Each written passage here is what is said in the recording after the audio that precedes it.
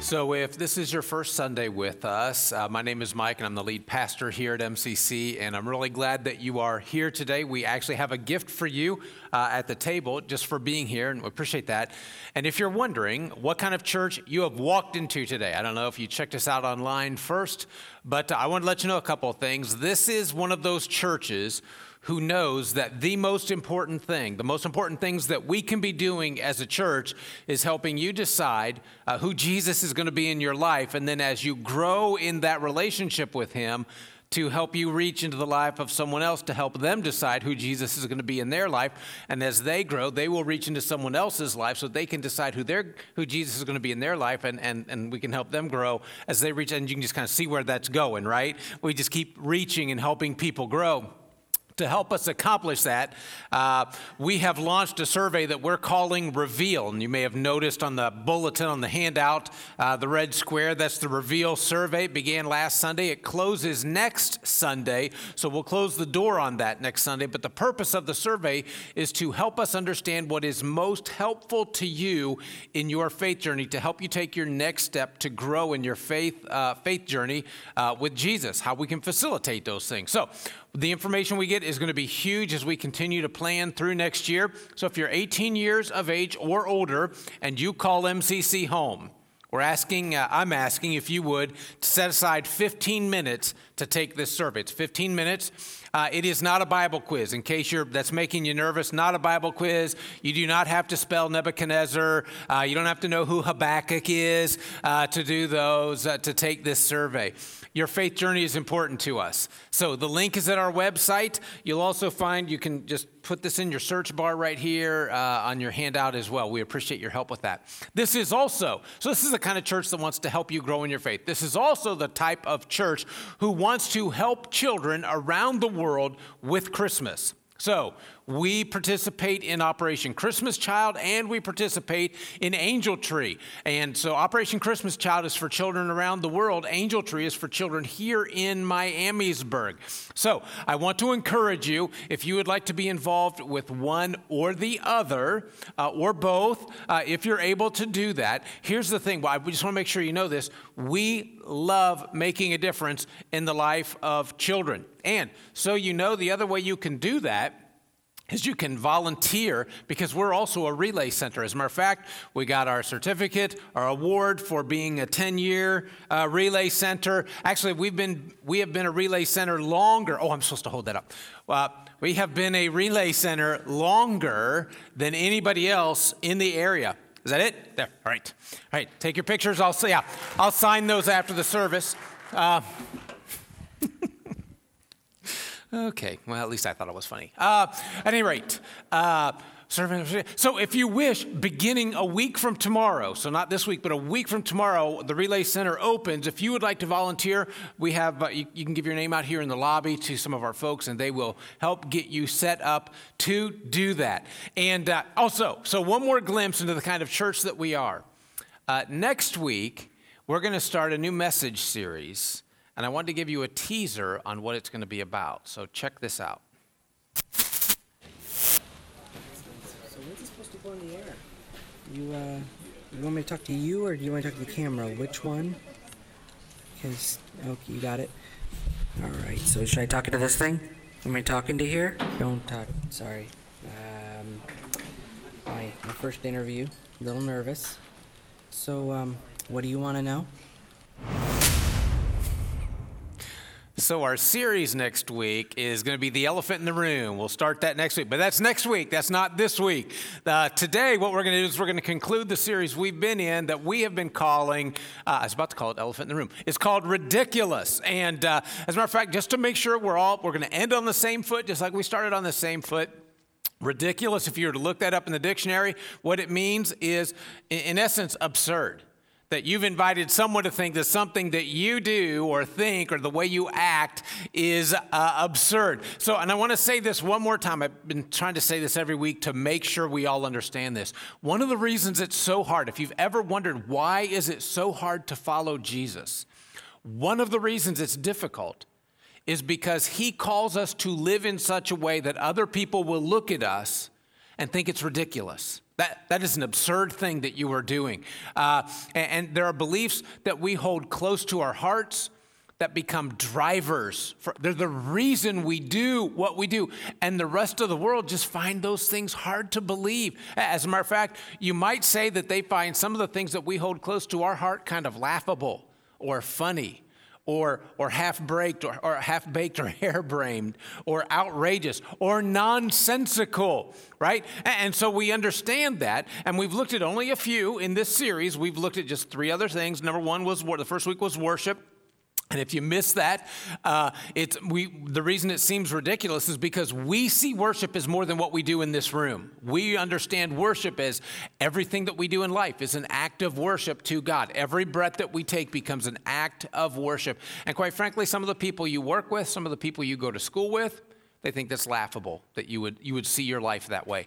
The next thing we talked about was serving. Not that serving itself is ridiculous, because all kinds of people who don't even believe in Jesus serve. But just like Jesus, we will serve people that others wouldn't serve. We'll serve people who disagree with us, sometimes violently, would do us harm even while we're serving them. We will still reach out in the name of Jesus and serve those folks. And quite frankly, that may seem a little senseless to your family and your friends. Last week, we talked about something that we won't do. Could make us appear ridiculous, and that is that we won't gossip. And I'm telling you right now, if social researchers are correct, and 2/3 of all conversations include gossip, and if we say we won't, not only are we not going to initiate it, we're not even going to participate, we're not even going to listen to that. But listen, people, because we understand the damage that gossip does in other people's lives, we are going to seem silly to some of the folks who know us. So if you missed any of those, I want to encourage you, please go to our website. You can catch them there. But today, the belief that we work hard to hold on to.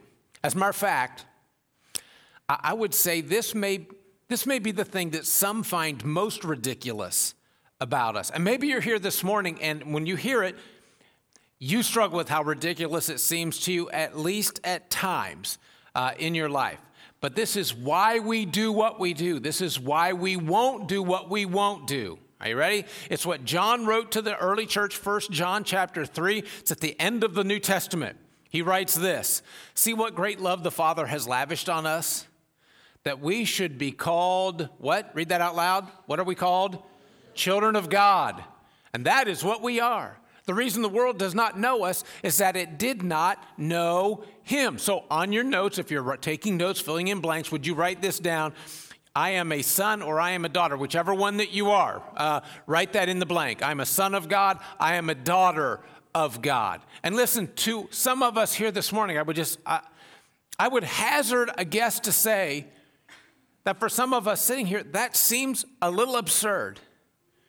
To think that I would be a child of God seems laughable or preposterous or nonsensical, which, by the way, is why we sang what we sang this morning, right? We are the sons, we are the daughters of God, and no matter where we go, we're close to the Father's heart. It's a reminder. The Living Bible, I love the way the Living Bible says this. See how very much our Heavenly Father loves us. He allows us to be called His children. Think of it. Think of that. Think of what that means. And we really are. Catch this next part. But since most people don't know God, naturally, they don't understand that we are His children. Do you know why people don't get it? Do you know why sometimes we in this room are hesitant to accept that? It's because we know us, right? I know what I've said. I know what I've thought. You may not know what I'm thinking, but you may just look at the look on my face and think I'm thinking holy things. But I know what I've thought. I know what I've done. I know what I've not done. And so do the people who know us. I've told you before, the people I went to high school with, when they find out that I'm a pastor, they don't believe it. They think that we're talking about my twin brother, Mark, that somehow he is. And part of the problem is I made this commitment to follow Jesus when I was 11 years old. But no one would have guessed it by the time I got to high school. I was still going to church. I just wasn't following Jesus. Am I the only one here with that story? You make this decision, and then your life doesn't reflect it. That's why one of our core values here at MCC is called Journey. That we believe faith isn't so much a destination, it's not where you arrive, but it's this journey that we are on all throughout our life. And we will meet, this is the key part this morning, we will meet people where they are. Wherever you are, that's where we will meet you, not where we wish you were. We're going to come right where you are. Listen, it's what Paul said to the church in Corinth. He's talking about the church. When you read these words, check out what he said. He said, do you not know that wrongdoers will not inherit the kingdom of God? Of course we know that, right? He says, don't be deceived. Neither the sexually immoral, nor idolaters, adulterers, men who have sex with men, thieves, greedy, drunkards, slanderers, swindlers, none of them will inherit the kingdom of God. Now just stop for a moment if you would. Did I just describe you? Not all of these words. Do any of these words describe you or your behaviors? Or have they ever described your behaviors? Because I'm telling you, some of those words describe my past behaviors. Not all of them, but some of them. Look at verse 11. And that's what some of you were. But you are washed, and you are sanctified. You are justified in the name of the Lord Jesus Christ and by the Spirit of our God. Can I let you in on a little secret? If you're sitting here thinking I'm talking to you, but I'm not talking to anybody else, because when you look around the room and you look at people, you think that, well, you know that you sin, but you don't think anybody else in here does. Can I tell you, I just want to be real plain and make sure you don't miss this. You're wrong. If that's what you're thinking, you are wrong. All of us struggle with sin. And sometimes we win, and sometimes we lose. But everyone in this room struggles with sin. That's why Paul would write to the church in Rome. He said, all of us have sinned and fallen short of God's glory. That's why this is hard to believe, because I know that about me, and you know that about you, and you probably know that about me, and I may know that about you. But look back at verse 11, and that is what some of you were, but you were washed. You were washed. So on your notes, if you would write this down, it's really important you get this in case you've never gotten this before. It's a good reminder if you have. I'm a forgiven sinner. Not a perfect follower, not a sinless follower. I am forgiven. I am a forgiven sinner. Now, how does that work? If this is your first time with us, I'm going to show you something that people who have been coming here for a while have seen before. Some of you have seen this before, and you're in this room. You've been in this room when I've shown you this before, and for some reason, it is not clicking with you. And I'm hoping that this time it will. The pieces will click into place, and you'll get it, and you'll respond to this. And others of us have responded, and I keep sharing it because I want you to know this so well that you can share this with your friend who have got this idea stuck in their head that they have done so many bad things, they've thought so many bad thoughts, they've been so many bad places that God will have nothing to do with them, that he doesn't care about them, and he hopes they go to hell. Because that's not true. So here it is. Because all the way back at the very beginning of the Bible, it's all about relationship with God. At the very beginning, it's always been about relationship with him. The Garden of Eden, walking in the Garden of Eden. And so God meant for that to be the picture of our relationship, that we just have this close relationship with him. But somewhere along the line, we blew it. And we sinned, and we caused this separation in the relationship with God. And in the beginning, if you're reading in the book of Genesis, the very first book of the Bible, very early in the first book of the Bible, you find out that Adam and Eve started the problem with their sin. But my problem with God isn't that Adam and Eve sinned. And your problem with God isn't that Adam and Eve sinned. Our problem with God is that you've sinned and I've sinned, and it's caused a separation between us. And not only did I sin, sometimes I still do. And our sin causes us to back away from him. And so most people try to fix this. They try to figure out, how can I be good enough? I've got to fix this. How can I be good enough to get back to God? How can I stop doing bad things so that the good outweighs the bad? And maybe God will, overlook some of the things that I've done.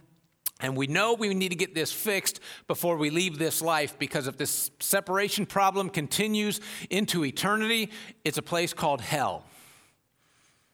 The Bible says if we don't fix this separation here on earth, there's a place called hell that we go to. And what hell is the total separation from God. His presence is not there. That's what makes it hell. No love, no mercy, no grace. And it goes forever. And the Bible says, listen, we can't do something about this, but he did. It's actually the good news of our faith, is that 2,000 years ago, God sent his son to die on a cross for us. And the Bible tells us there's just three things. There's three things that we need to do it becomes a bridge, if we want to walk across this bridge and get back to God. And here's the first one. You have to believe. As a matter of fact, John 3:16 says, God loved us so much that he gave his only son, that if we will just believe in him, we will not perish, we'll not go to hell, but we'll have eternal life. So here's the question I just want to ask you this morning. Don't answer it out loud. Just think about this for a moment, if you would. Do you believe that? Do you believe that Jesus is God's son? Do you believe he lived a sinless life, that he died on a cross, not because he was bad, but because we are? Because we sin. We have sinned. We struggle with sin. Even to this day, we struggle with sin. And 2,000 years before you were ever born, Jesus died on a cross to take away your sins. Do you believe that? Because if you believe that, the next step then that comes in line is that you need to repent. And repent is just a Bible word. It means to own up. To own this thing, to confess this thing. Acts 3 says, repent, tell God, listen, it's not you, God, it's me. You didn't do anything wrong, I did. It's not my friends, it's not my children, it's not my parents, it's not someone I work with, it's not my neighbors, it's not that kid down the street, it's me. I did something wrong. And I'm sorry, because when we do that, when we repent and turn to God, our sins are what? What are they? Wiped out. I love that. It's not like God goes, oh, well, okay, we'll overlook it this time. It's not like God says, well, whatever. God wipes them out. It's as if they never existed. The third thing that the Bible tells us we need to do is to be baptized. Matter of fact, in Acts chapter 2, Peter is talking to the crowd, and they say, what do we need to do? And Peter says, repent and be baptized, every one of you, in the name of Jesus Christ, for the forgiveness of your sins, and you will receive the gift. You get this gift of the Holy Spirit. That's why 1 Corinthians 6:11 says, you were washed. That's what we're talking about. It's this whole idea. It's this commitment back to God. Psalm 103 says it this way, as far as the east is from the west, so far has he removed our transgressions from us. And I want to make sure, don't misunderstand what I'm saying. Not for 1 minute should we minimize the seriousness of sin, because churches are filled with people who have blatantly violated God's will. And it is awful, and sin is ugly. But let's not minimize the greatness of God's grace either. Isaiah 38 says, you have put all my sins behind your back. There's a prophet in the Old Testament named Micah, little book. You probably won't find it unless you're really looking for it. But he says that God hurls our sins into the depths of the sea. Jeremiah 31 reminds us that God will remember our sins no more. See, it's not just enough that we remember that I am a forgiven sinner. It's also important to remember that I'm a forgiven sinner who is loved by God. And please write that down. Sometimes we forget that, or we find it hard to believe, but it's why we sang what we did. As a matter of fact, some of us, when we were little kids, that song that Jen led us in just a little bit ago, right? Jesus loves me. How many of you sang this as a kid? Jesus loves me, this I know, for the Bible tells me so. Little ones to him belong. They are weak, but he is strong. You sing that when you were a kid? Then next, we also sang this morning, the love he lavished on us. He called us children of the King. And in his love and kindness, he chose the lonely and the weak, and his heart is good, and he's always kind. And with the cross he proved he is on our side. We are the sons, we're the daughters of God. And no matter where we go, we're close to the Father's heart. And though we stumble, he will not let us fall, because we are the Lord's, and he will never forsake his own. We are the sons. We're the daughters of God. First time I heard that song was at a conference. It was this past May. Our staff was at this conference together. And I started singing the song. I had never heard it before. And so I was just kind of listening and started to sing along because it was kind of easy to catch up with. And we got to those words right there. And I will tell you, it hit me right here. I mean, it was like a locomotive going through my chest when we sang those. And I knew the moment those words started and I couldn't sing anymore, I stopped singing. I knew we needed to sing that together. I knew we needed to be reminded of that together. And there is a story that I read decades ago, and it stops me in my tracks every time I look at it, and I really wanted to stop you in yours as well. Mary Ann Bird tells a story about herself in the whisper test. She said, I grew up knowing I was different, and I hated it because I was born with a cleft palate. When I started school, my classmates made it very clear to me how I looked to others. I was the little girl with the misshapen lip and the crooked nose and the lopsided teeth and the garbled speech. So when they would ask me what happened to you, I would tell them I'd fallen and I'd gotten cut on a piece of glass because somehow it was more acceptable that an accident caused it rather than I was born different than everyone else. She said, I was convinced that no one outside of my family could love me. But there was this teacher in second grade that we all adored. Her name was Mrs. Leonard. She was short and round and happy. She was a sparkling lady. She said, annually we had a hearing test, and Mrs. Leonard gave the test to everyone in the class, and finally it was my turn. And I knew what I was going to do. You stand up against the door with your one ear pointed against the door, and you covered one ear, and the teacher was sitting at her desk, and she would whisper something, and you were to try to hear it. And she would say things like, the sky is blue, or are you wearing new shoes? But she said, I waited for those words that God must have put in her mouth because they were 7 words that changed my life. Mrs. Leonard said in her whisper, I wish you were my little girl. Do you know what God whispers in your ear? God whispers in your ear, I'm glad you're my child. He whispers in your ear, you're never alone, I'm always with you. He whispers, you're the one I sing over. You're the apple of my eye. I'll never forget you. You have no idea how much I love you. I love you so much. That's who you are. Because you're a son or a daughter of God. That's who you are. You're a forgiven sinner who God loves. So can I encourage you today with this? Would you relax in his grace? Listen, do you suppose God is surprised when you sin? Do you think you catch him off guard with that stuff? He knows it's going to happen.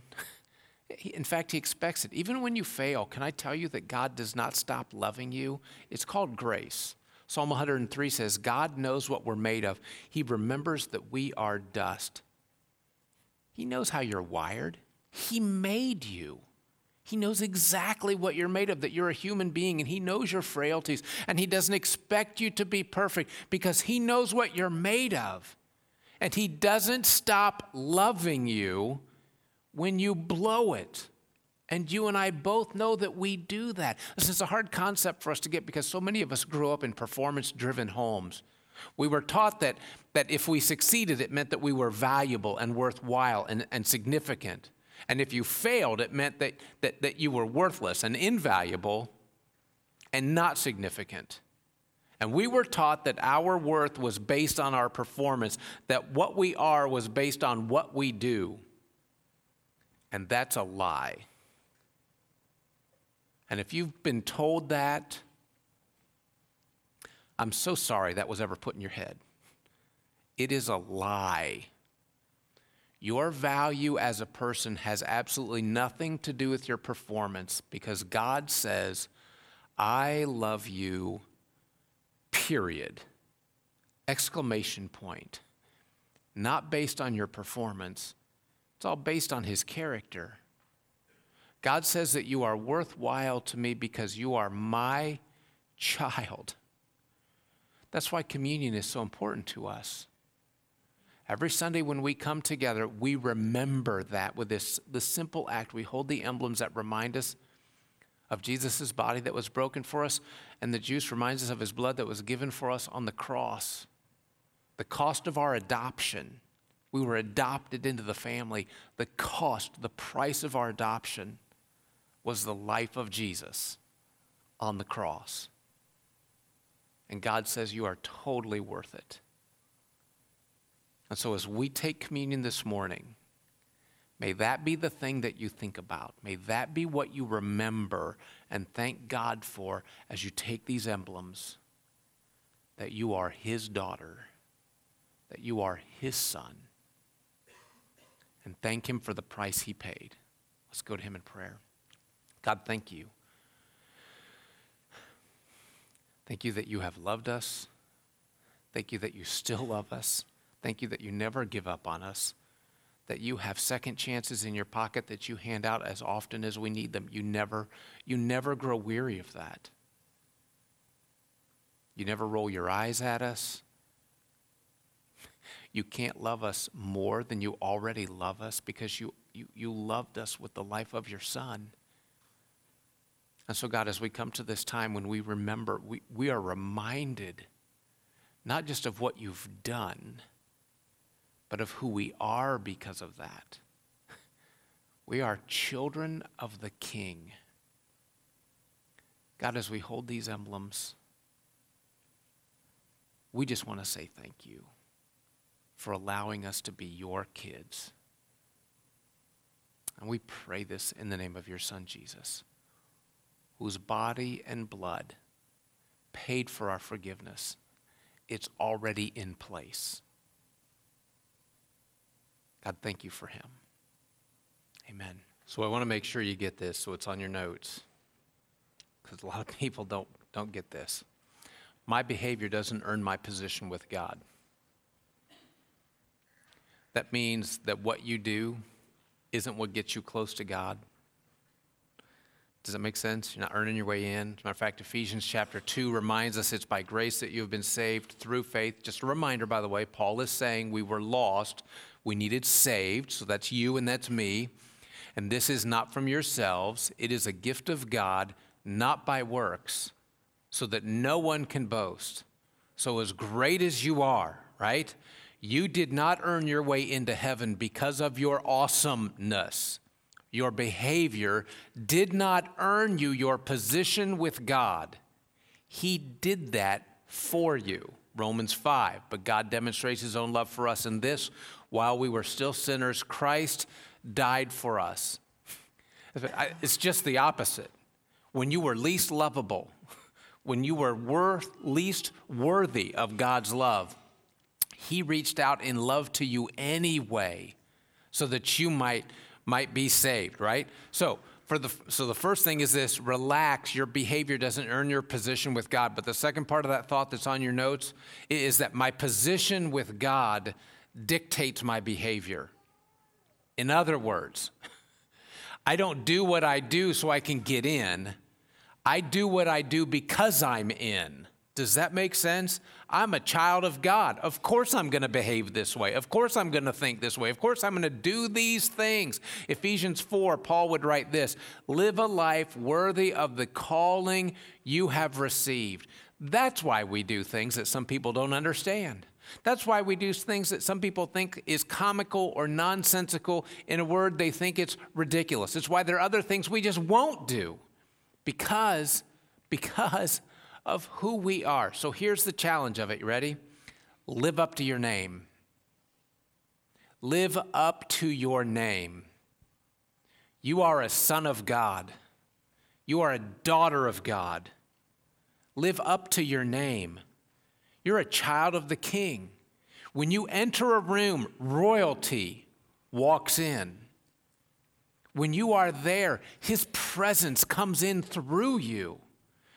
When people look at us, they see our dad, and they know he is with them just because we are there. Last night, we had in this room our family dedication, where our parents are reminded that little eyes are watching to see if what we just did in here, if this whole time that we've been together, if it's true or not. And I just want to say, they're not just watching mom or dad. They're watching you. They're watching me. They want to find out, is this thing that we sing about and pray about and communion and offering, and the time that we spend here, is it true? Because I'll tell you what I told them. I just read this about a month ago. When it comes to Jesus, our kids are not looking for an explanation. They're looking for a demonstration. They want to know, are we really going to live this thing out? And so just as a way of reminder to you this morning, I wanted you to see who's watching us. So check this out on the screen.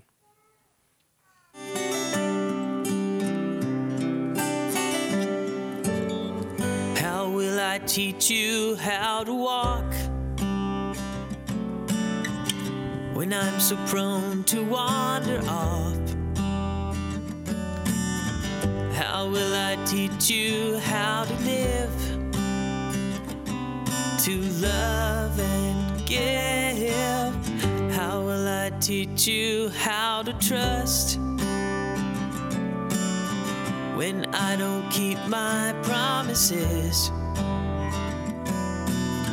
How can I teach you all these things? I'm still learning.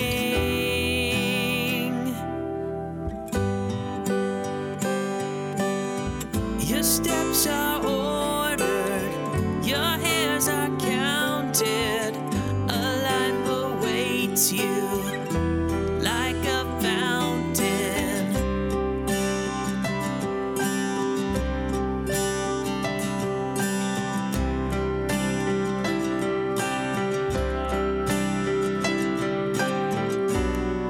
I am the only world you see.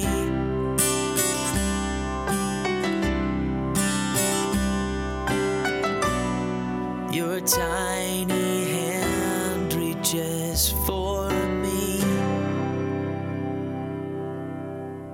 so I take you by the hand, close my eyes and pray again.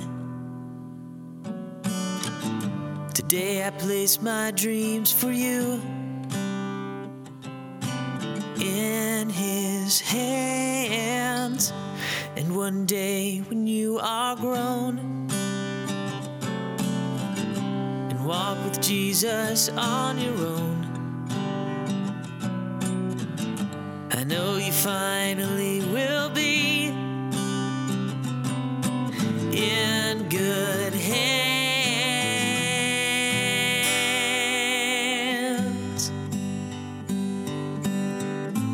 Through the tears and through the laughter, the Lord goes with you before and after.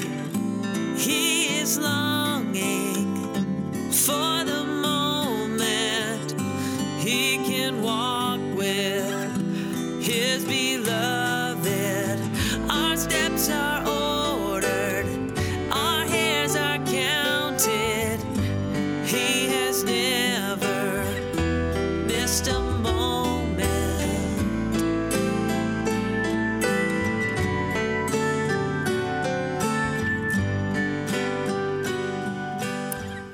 So if our parents would come on up here with your special guests.